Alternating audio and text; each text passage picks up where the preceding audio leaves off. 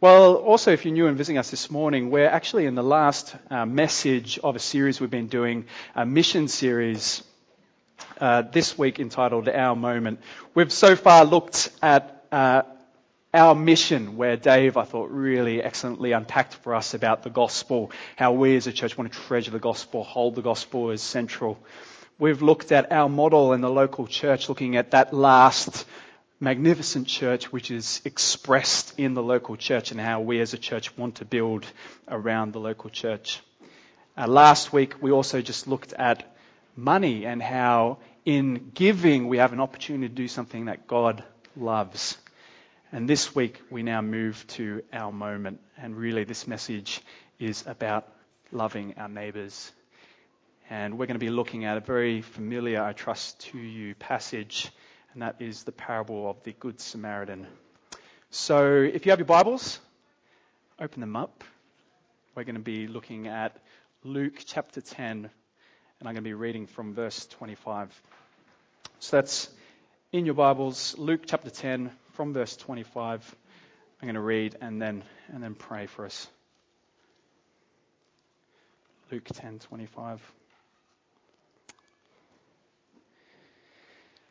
And behold, a lawyer stood up to put him to the test, saying, "Teacher, what should I do to inherit eternal life?" He said to him, "What's written in the law? How do you read it?"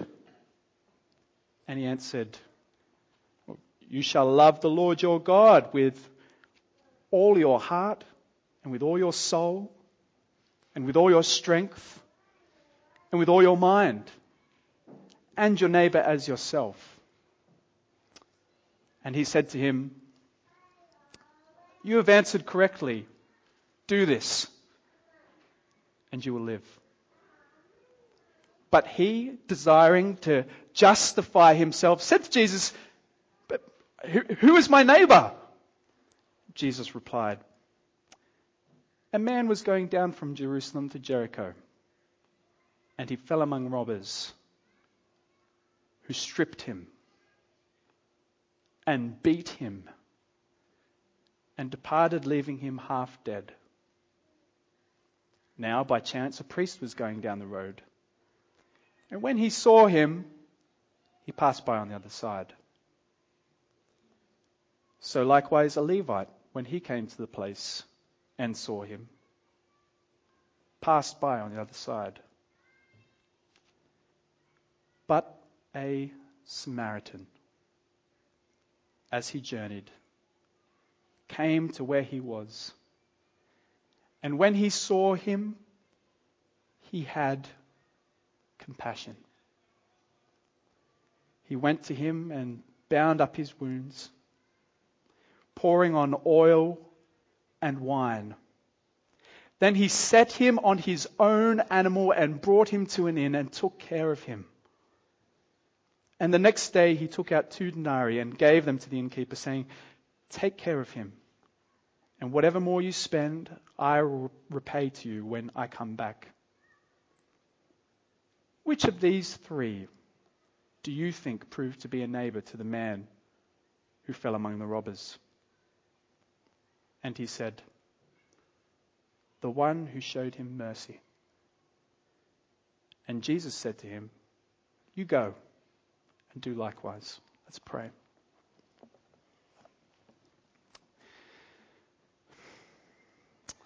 Lord, this morning I pray for little old selfish me. Lord, I pray you'd help me. Lord, I pray you would help me to cast my eyes to Jesus Christ. May you help me, may you help us to be Christ-centered. Lord, may we see him. And may you help us to see our neighbours, Lord, and be moved in love to love them as you have loved us. Lord, I pray this in Jesus' name. Amen. Amen. Well, this morning I wanted to start by reading you an article I read this week from the Daily Mail, and it's entitled, "Skydiving Instructor Saves Grandma Making First Jump."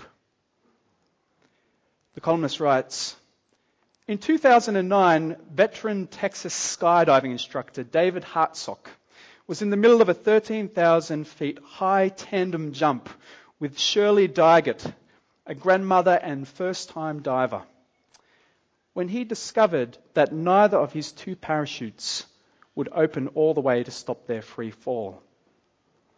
Dygert's younger son Joe, 30, was in the plane with above, while husband Bill, 56, elder son Will, 32, and her 3 grandchildren watched from the ground as a terrifying incident unfolded. A failed chute had left the pair spiraling out of control, the chute flapping uselessly as they tumbled rapidly towards the ground. Our bodies were forced together so tight I couldn't get anywhere near the chute," Hartsock lamented. "Shirley asked me what was happening, and I said, 'Hold on, we're in big trouble.'" Red alerts screamed through Hartsock's mind as he struggled to untangle the parachute lines. They fell thousands of feet, then a few thousand more. With just seconds left to go before impact, Hartsock opted to use the control toggles of the parachute to rotate his body so that he'd cushion Dygert, absorbing the brutal brunt of the force when the two of them hit the ground. Hartsock's quick thinking saved Dygert's life. While she sustained some injuries, she recovered and is able to function normally. But Hartsock paid a monumental price. The fall paralyzed him from the neck down, and he now needs help to do things as basic as getting dressed or taking a bath.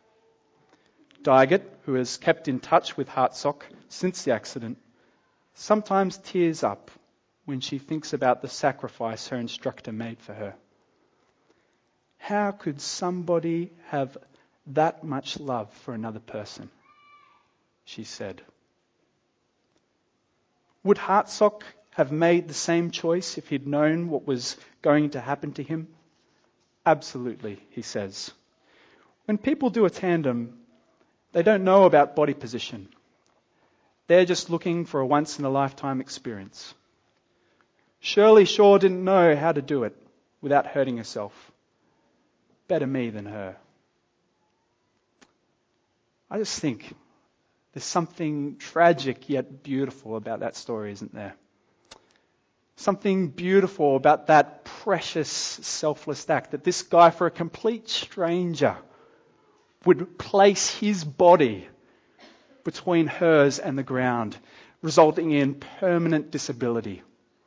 Just a radical act of selfless love directed at someone else, isn't it? Something precious about that. Something I find just provoking about that, just a self-abandon. The thing is, as Christians, we are also called to radical love for others. But the thing about the radical love with which we're called is that it's not just a one-off event like this. We're called to radical love as a way of life.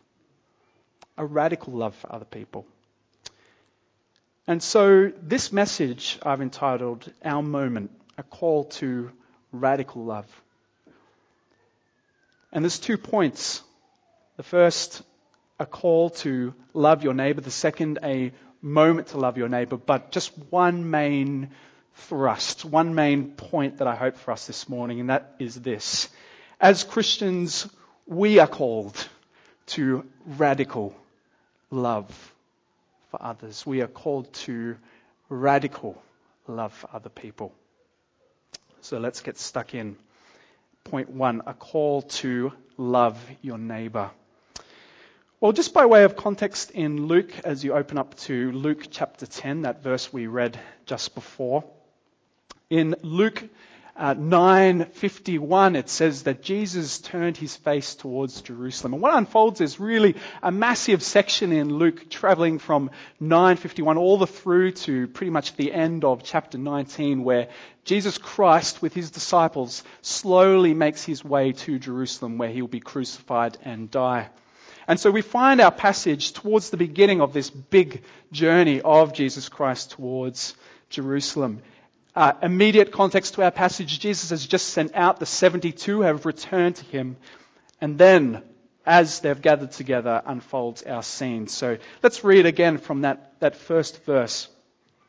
That's Luke 10:25. Luke writes, "And behold, a lawyer stood up to put him to the test, saying, 'Teacher, what must I do to inherit eternal life?'" That word lawyer isn't lawyer like we might talk about lawyer. That word lawyer means religious expert. This is an expert in the law, in the scripture. This is a religious expert. And he stands up to put Jesus to the test, literally to entrap him or to tempt him. This lawyer, Luke explains, has an ulterior motive. This is not a genuine question. This is a trap that he's laying. He's looking to catch Jesus out in something that he says. And he asks Jesus a question. He says, "What must I do to inherit eternal life?" Eternal life being a religious word, a technical word, referring to that final day, that final resurrection of the dead when all will stand before the judgment seat of God. Well, let's read on. 26. Jesus said to him, "What is written in the law? How do you read it?" And he answered, "You shall love the Lord your God with all your heart and with all your soul and with all your strength and with all your mind, and your neighbor as yourself." And Jesus throws it back immediately with a question, asking, "What's written in the law?" And he replies back immediately with an answer that shows us that this lawyer is actually quite familiar with Jesus' teaching. Jesus had taught these two quotes from the Old Testament previously in Matthew chapter 22. It was quite a well-known teaching of Jesus. And it is in fact two quotes from the Old Testament. Deuteronomy 6:5, "You shall love the Lord your God with all your heart, mind, and strength." And another quote from the book of Leviticus, which in Leviticus 19:18, Moses writes, "You shall not take vengeance or bear a grudge against the sons of your own people, but you should love your neighbor as yourself. I am the Lord." Well, let's keep reading. And he said to him, that's Jesus said to him, "You've answered correctly. Do this, and you will live. Live this way, and you will inherit eternal life. You will be found amongst those that are resurrected on that final day, inheriting the promises made to Israel." Just as a way of note that Jesus here isn't somehow making eternal life or salvation through works. No, the person who loves the Lord their God with all their heart, with all their mind, with all their soul, with all their strength, and loves their neighbor as themselves. This is a regenerate person. This is a person who is trusting in the finished work of Christ. And Jesus says to the lawyer who's asking the question, he says, "Okay, live this way and you'll inherit eternal life." And the lawyer's blown away. The lawyer's like, whoa. And so immediately he says, read with me, verse 29. "But he, desiring to justify himself, said to Jesus, 'But who is my neighbor?'" Now, suddenly, this lawyer who came to attack Jesus and trap Jesus has shifted to the defense. Once he was, or briefly before he was looking to entrap Jesus, now he's looking to justify himself. He's trying to justify himself for his lack of loving others. "Who is my neighbor?" he asked Jesus.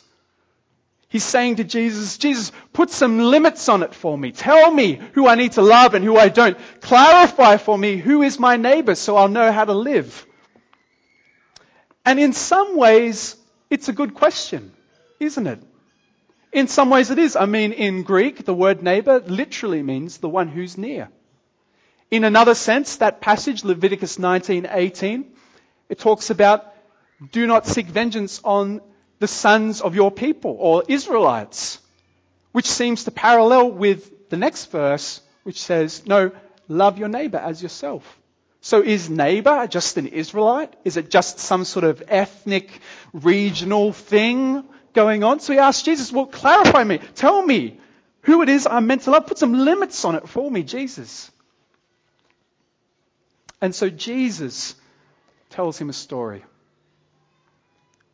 It's a story about a man traveling from Jerusalem to Jericho. And we're not told who this man is. We're not told anything about him except that he was traveling. We can assume from the story that he was most probably a Jew, traveling from Jerusalem. And he travels down from Jerusalem to Jericho, a journey of something around 27 kilometers. A journey from the heights of Jerusalem, about 2,600 feet above sea level, down to Jericho at about minus 840 feet beneath sea level. A substantial descent. And one who's traveling from Jerusalem to Jericho would have to pass through a narrow valleyway, a winding track through the desert called the Valley of Adumim, which in Hebrew sounds something like the Valley of Bloods. A passage which was littered with caves against the road and was notorious for robbers. Robbers who would hide in the caves beside the road. And as this man travels down this passageway, this valley heading to Jericho, a group of robbers find him. They strip him. They viciously beat him. And they leave him half dead beside the road. And as he lies there dying, 3 men come along, 3 characters introduced into the story. Firstly, a priest, the height of Jewish piety and leadership, serving in the temple of God and a figure of authority and respect. And as the priest passes by, he sees the man and moves to the other side of the road. And some people speculate, they say, it's because of uncleanliness, fear of touching a corpse, or it's because of fear of robbers that he passes by. But we're not told. It's not the point. The point of the parable is that the priest sees the dying man and does nothing to help. In fact, he moves to the other side of the road and passes by. Enter in the second character, a Levite. Levites were sons of Levi, but not sons of Aaron, and so they were priestly assistants, like priestly PAs, I guess you'd call them, serving in the temple as well. Also a position of leadership in Jerusalem. Also people of respect and piety. And it's written in such a way where we get the impression from Jesus' parable that the Levite, in fact, comes up closer to have an extra close look. And he sees this man dying. And he moves to the other side of the road and passes on by. Again, we're not told why. But the point is he does nothing to help. And enter in the third character, a Samaritan. Now we need to understand something about Samaritans. Samaritans were, at this time, the most hated of people by the Jews. Jews and Samaritans, in fact, hated one another, viciously hated. And it was over 1,000 years of history between them. It started about 920 BC when Jeroboam took 10 of the tribes of Israel, moved to the north and started his own, in fact, religion, the northern kingdom, Israel. What followed in 722 when the Assyrians came and wiped out Samaria, their capital, and took a whole bunch of people from the surrounding nations and placed them there. 2 Kings 17:24 says, And the king of Assyria brought people from Babylon, Cutha, Ava, Hamath, Sepharvaim, and placed them in the cities of Samaria instead of the people of Israel. And they took possession of Samaria and lived in its cities. So you have this mixed race people who worship both the God of Israel and other gods side by side, and because of this, they are hated. Absolutely hated. I was thinking about this week, what's some equivalents? And really there's so many, because any time two ethnic groups hate each other, this is the picture that we have. Think Jews and Palestinians, or Serbs and Croats, or Hutu and Tutsi. This is ethnic, long-standing hatred. So let's continue reading on our passage from verse 33. But a Samaritan, as he journeyed, came to where he was. And when he saw him, he had compassion. He had pity. He felt sympathy. The word there literally, he was gutted, gut-wrenched when he saw this man. Affected by seeing this dying man. So what does he do? Well, read on with me, verse 34. He went to him, bound up his wounds, pouring on oil and wine, then set him on his own animal and brought him to an inn and took care of him. And the next day he took out 2 denarii and gave them to the innkeeper, saying, "Take care of him, and whatever more you spend, I will repay when I come back." He binds his wounds and pours on the medicine of the day, oil and wine. He puts him on his own animal, probably a donkey or a mule, which means that the Samaritan then chooses to walk himself. He takes him to an inn and cares for him, and if that wasn't enough, he then gives the owner of the inn equivalent of probably about $500 in our day's money, and says, "I'm coming back, and if there's any more expenses, I will pay." It's emphatic. I will pay and not him, is what he says. It's a picture of profound compassion, isn't it? And I was trying to think about this week. I mean, what's a similar thing for our current situation? What's it equivalent to? And I was thinking, imagine an American soldier fallen by the roadside, dying. And along comes a Taliban fighter on his way home and sees this guy and just is moved to compassion. Picks him up, places him on his donkey and cares for him. These two people who would normally be at war with each other, who would not be seen together, who would not talk to each other, and yet astounding compassion. Let's keep reading. Verse 36.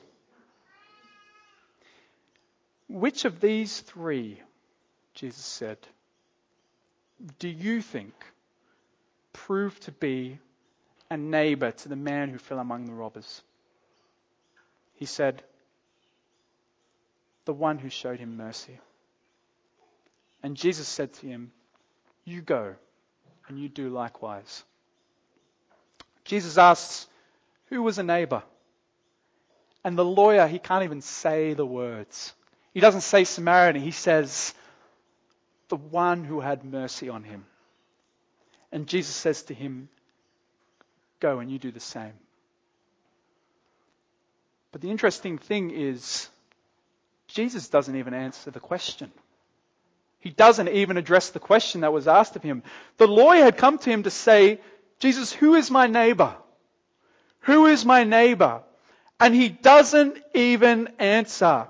He doesn't say to him, "This person's your neighbor and this person isn't. Care for this person, don't care for that." No, he doesn't say that. He says, verse 36, "Which of these 3 proved to be a neighbor?" It's not, "Who is my neighbor?" but "be a neighbor." It's not, who should I serve? But Jesus says, go and serve. Jesus ends with a command. He says, you go and do likewise. John Piper, in a message of his, puts it so helpfully this way. He says, Jesus tells a story that changes the question from what kind of person is my neighbor to what kind of person am I? He changes the question from what status of people are worthy of my love to how can I become the kind of person whose compassion disregards status. I think that's right. Jesus is saying, if you're asking the question, who am I responsible for? If you're asking the question, who is it, Jesus, that I'm meant to care for and who not? Then you're asking the wrong question. Consider the Samaritan's example, Christ says. Now go and live this way. He refuses to put boundaries on who we are responsible for and who we are not.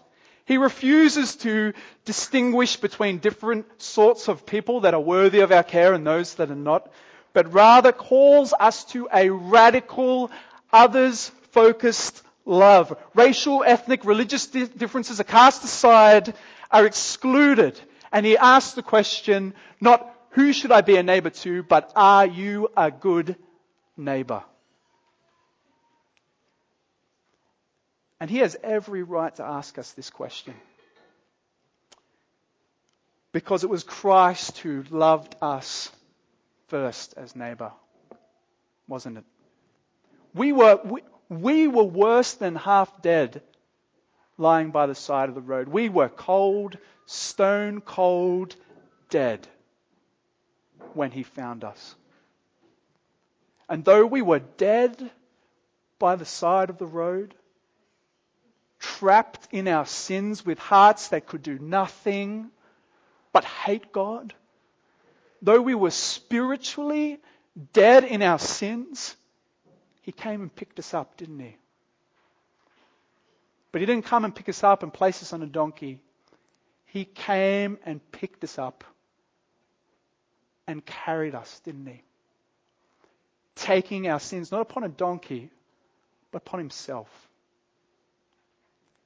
Paying that price in full upon the cross. The most beautiful example of a radical love for others. The most beautiful example of others-centered love. And so Jesus has every right to ask us, to call us to a radical love for others, doesn't he? Because of all he wrought for us on that cross, that through faith and faith in him alone, through his finished work on the cross, through trusting in that finished work that we might be made right with him. Radical love for his neighbors, though we didn't deserve it. Well, in summary, Jesus in the parable of the Good Samaritan, he rejects any attempts to try and define our neighbor, to try and define who is worthy of our care and who is not. But instead, he calls us to be a neighbor. He calls us to radical love for others. Well, point one, a call to love our neighbor. Point two, a moment to love your neighbor.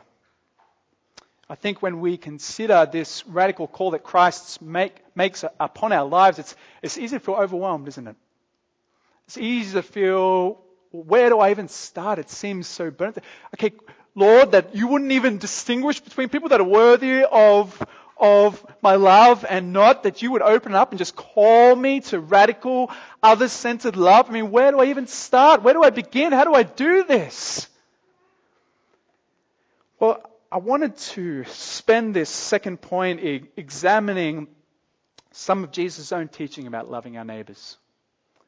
And I wanted to look at 3 passages from Matthew's Gospel and just really listen to Jesus in these. And you could pick other passages, I think, other ways in which God calls us to love our neighbor. But I believe these are primary emphases.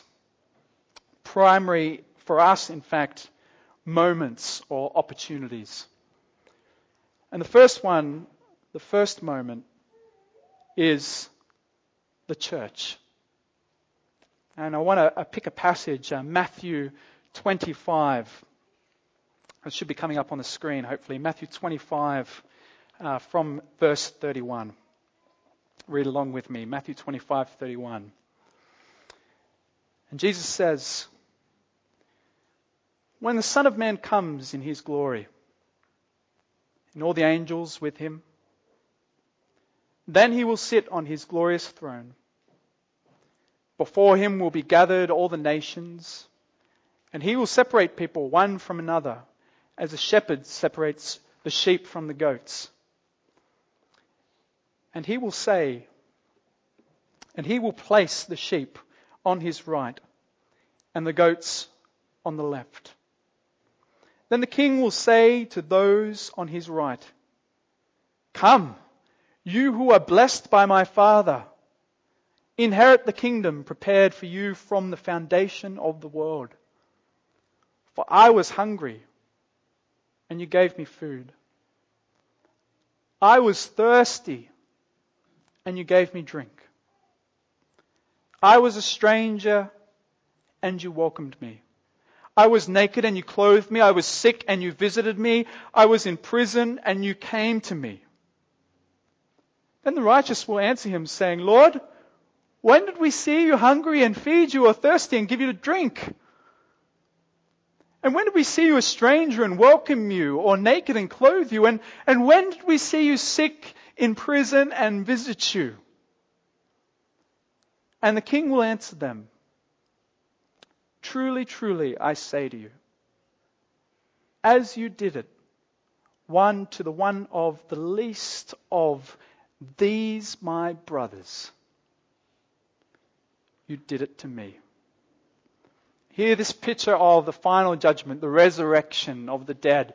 And Christ is before all the multitude of people, and he separates the sheep from the goats, those who are faithfully following Christ from those who enter into condemnation. And what is the distinguishing factor amongst the sheep and the goats? What is, in fact, the key to understanding this passage? It's found in verse 40. Jesus says, "Truly I say to you, as you did it to one of the least of these my brothers, you did it to me." 9 other times in the gospel, Jesus uses this expression, "my brothers." And every time that he uses it, it refers to one thing. And that is his disciples. Jesus says to the sheep, "As you did it for one of these, the least of my disciples, you did it for me."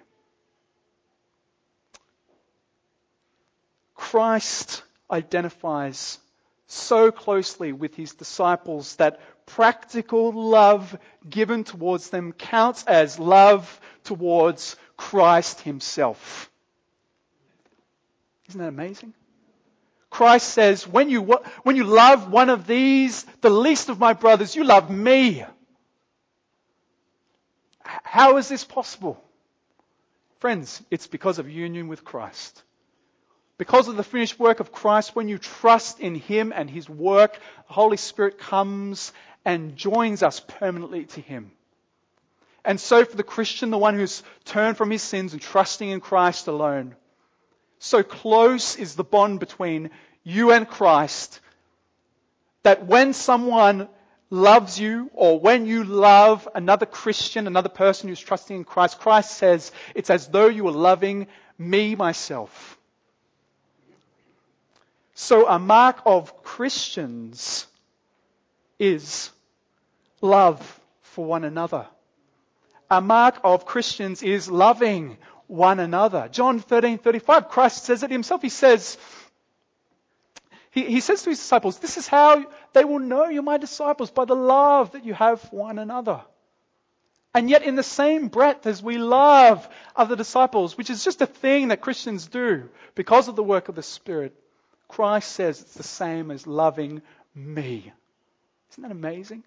You love a Christian. You love Christ. You love his body. It's not a condition of receiving eternal life. Rather, it's a mark of Christians. It's a thing that Christians do.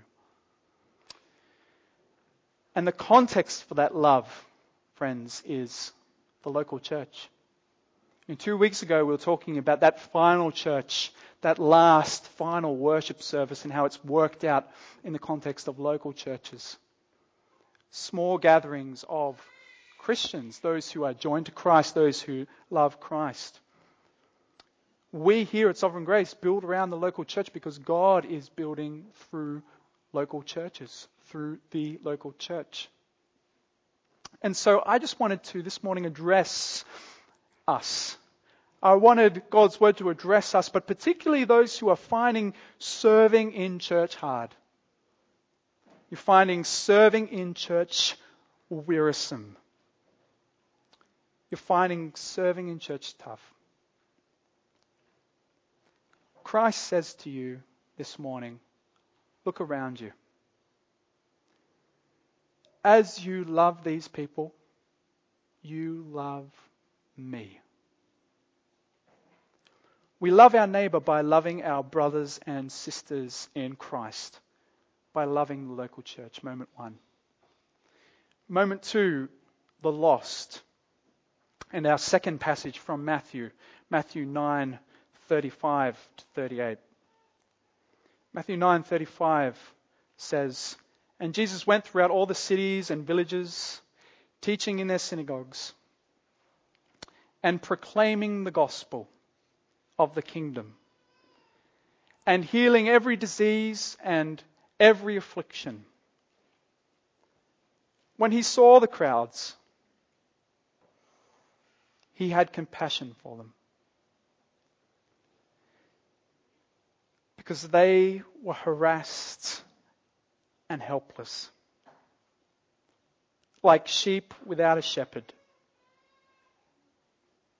Then he said to his disciples, 'The harvest is plentiful, but the laborers are few. Therefore, pray earnestly to the Lord of the harvest to send out laborers into his harvest.'" Here is Jesus with his disciples proclaiming the gospel, and he sees the crowd. He sees the crowd, and the passage says he had compassion on them. You know that word compassion? It's exactly the same word that Jesus uses of the Samaritan as he comes across the man dying by the side of the road. He was gutted, gut-wrenched, full of sympathy and pity. And our Lord and Saviour Jesus Christ, as he is walking along, sees these people who are lost and helpless like sheep without a shepherd. And he's moved to compassion.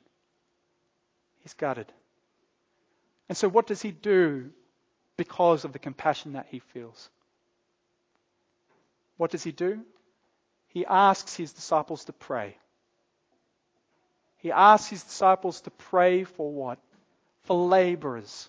That God would send out laborers, that God would send out people with the gospel message, that God would send out people to share the gospel, to reach these people who are lost, to shepherd these people towards him, to share with them the news of the kingdom.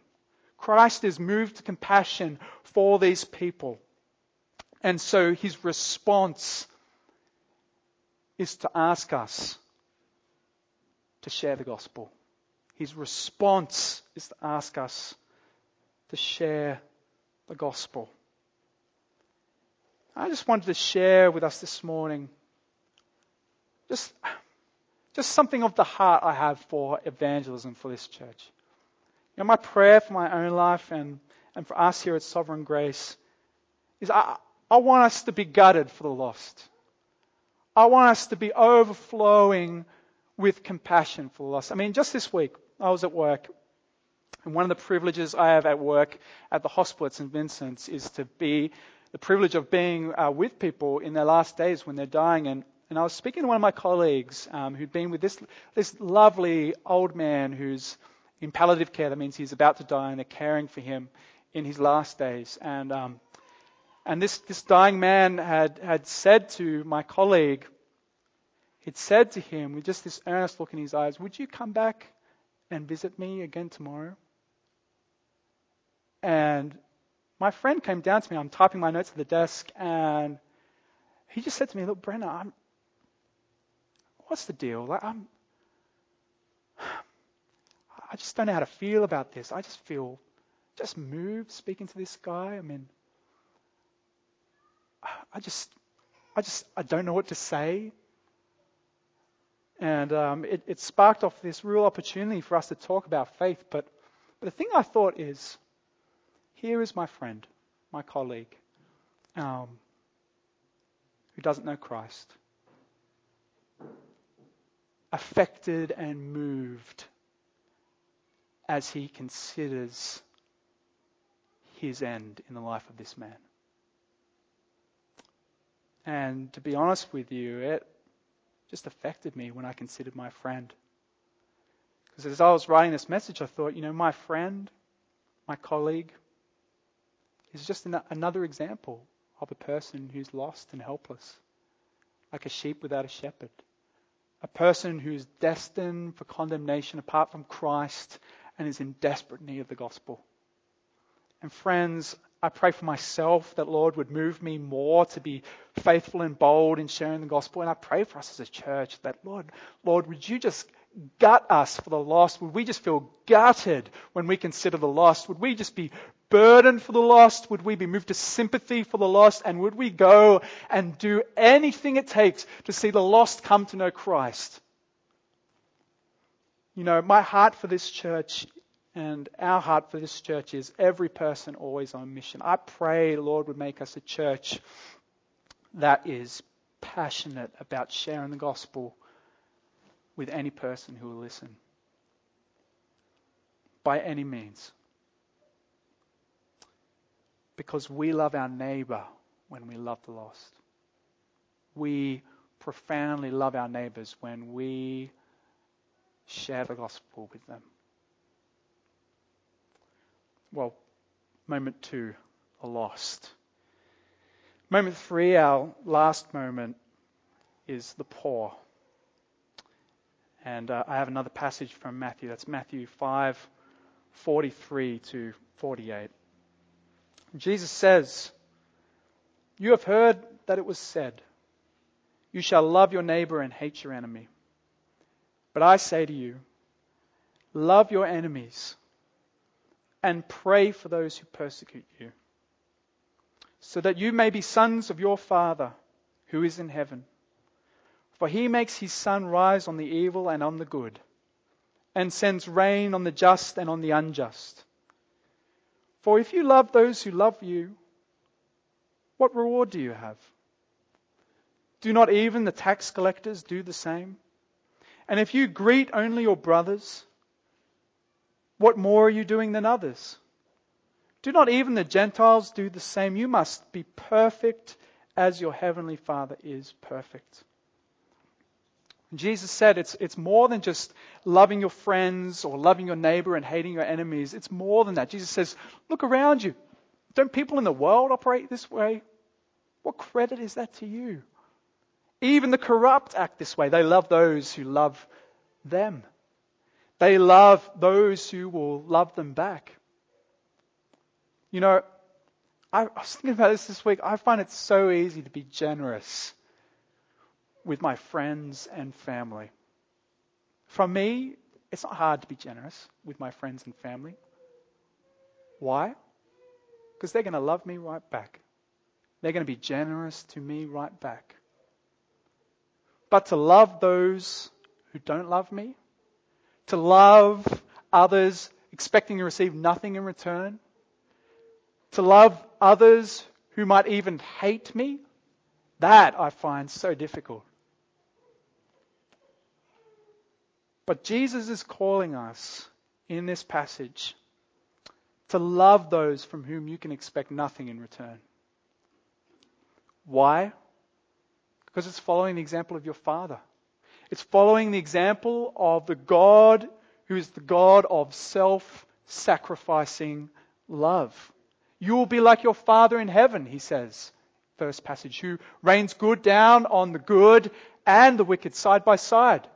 Be perfect like your heavenly Father is perfect. Hence, the motivation for this love is to be like God, the God who gives to his enemies, the God who gave to those who could give nothing back in return except hatred. So, in loving the poor, therefore, we have a moment to love without expecting anything in return. In loving the poor, we have a moment to love our neighbor without expecting anything in return. Well, you might be sitting there and thinking, well, why help the poor? Why be bothered about the poor? I mean, can't they just help themselves? Why don't they just, find some work and work themselves out? Isn't that what we've done here? Well, I wanted to share with you a story from my time in Indonesia to illustrate some of the way in which I believe the poor are trapped in their poverty. And this story comes from a province that we were working in called Lamtaba. And we were there doing community development work. And I'd been working there as a physiotherapist.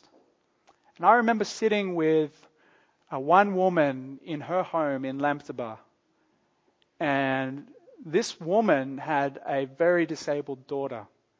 And I'd been seeing this daughter and giving exercises to her daughter, and we'd provided some equipment for her daughter. And we'd been seeing her over a number of months. And then one day, suddenly, her daughter died. And I remember sitting with this woman, who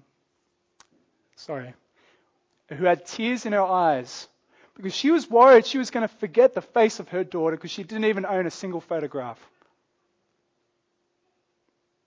Such was her poverty. She did not own a single photograph of her daughter.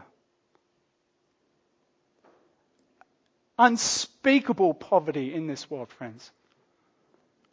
People with such bleak poverty that they're trapped. No education. No basic health. No money even to begin to find a way to work their way out of the trap that they're in. Completely and utterly trapped. In the video we just watched, 1.4 billion people, that's 20% of the world living on $1.25 a day. In the Philippines alone, 8 million people living on 50 cents a day. Friends, we are rich. And so I'm excited about the opportunity we have with ICM, to support pastors, to love the poor. To love the poor with a result that will only be seen by the Lord. To love the poor without expecting anything in return. To love those from whom we won't expect anything in return. An opportunity to love our neighbor.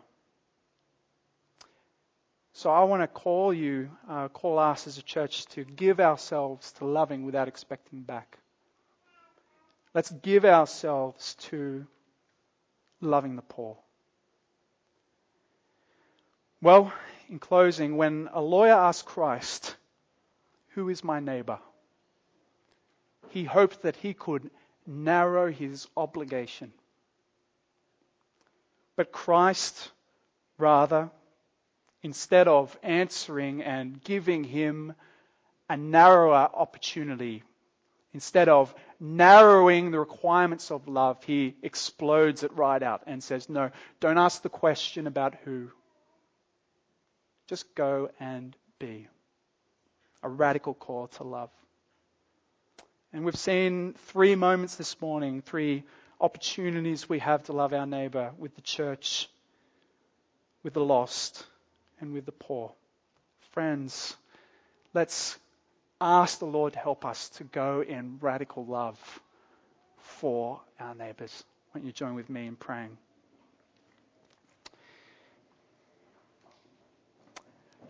Lord, I just want to thank you this morning for this series.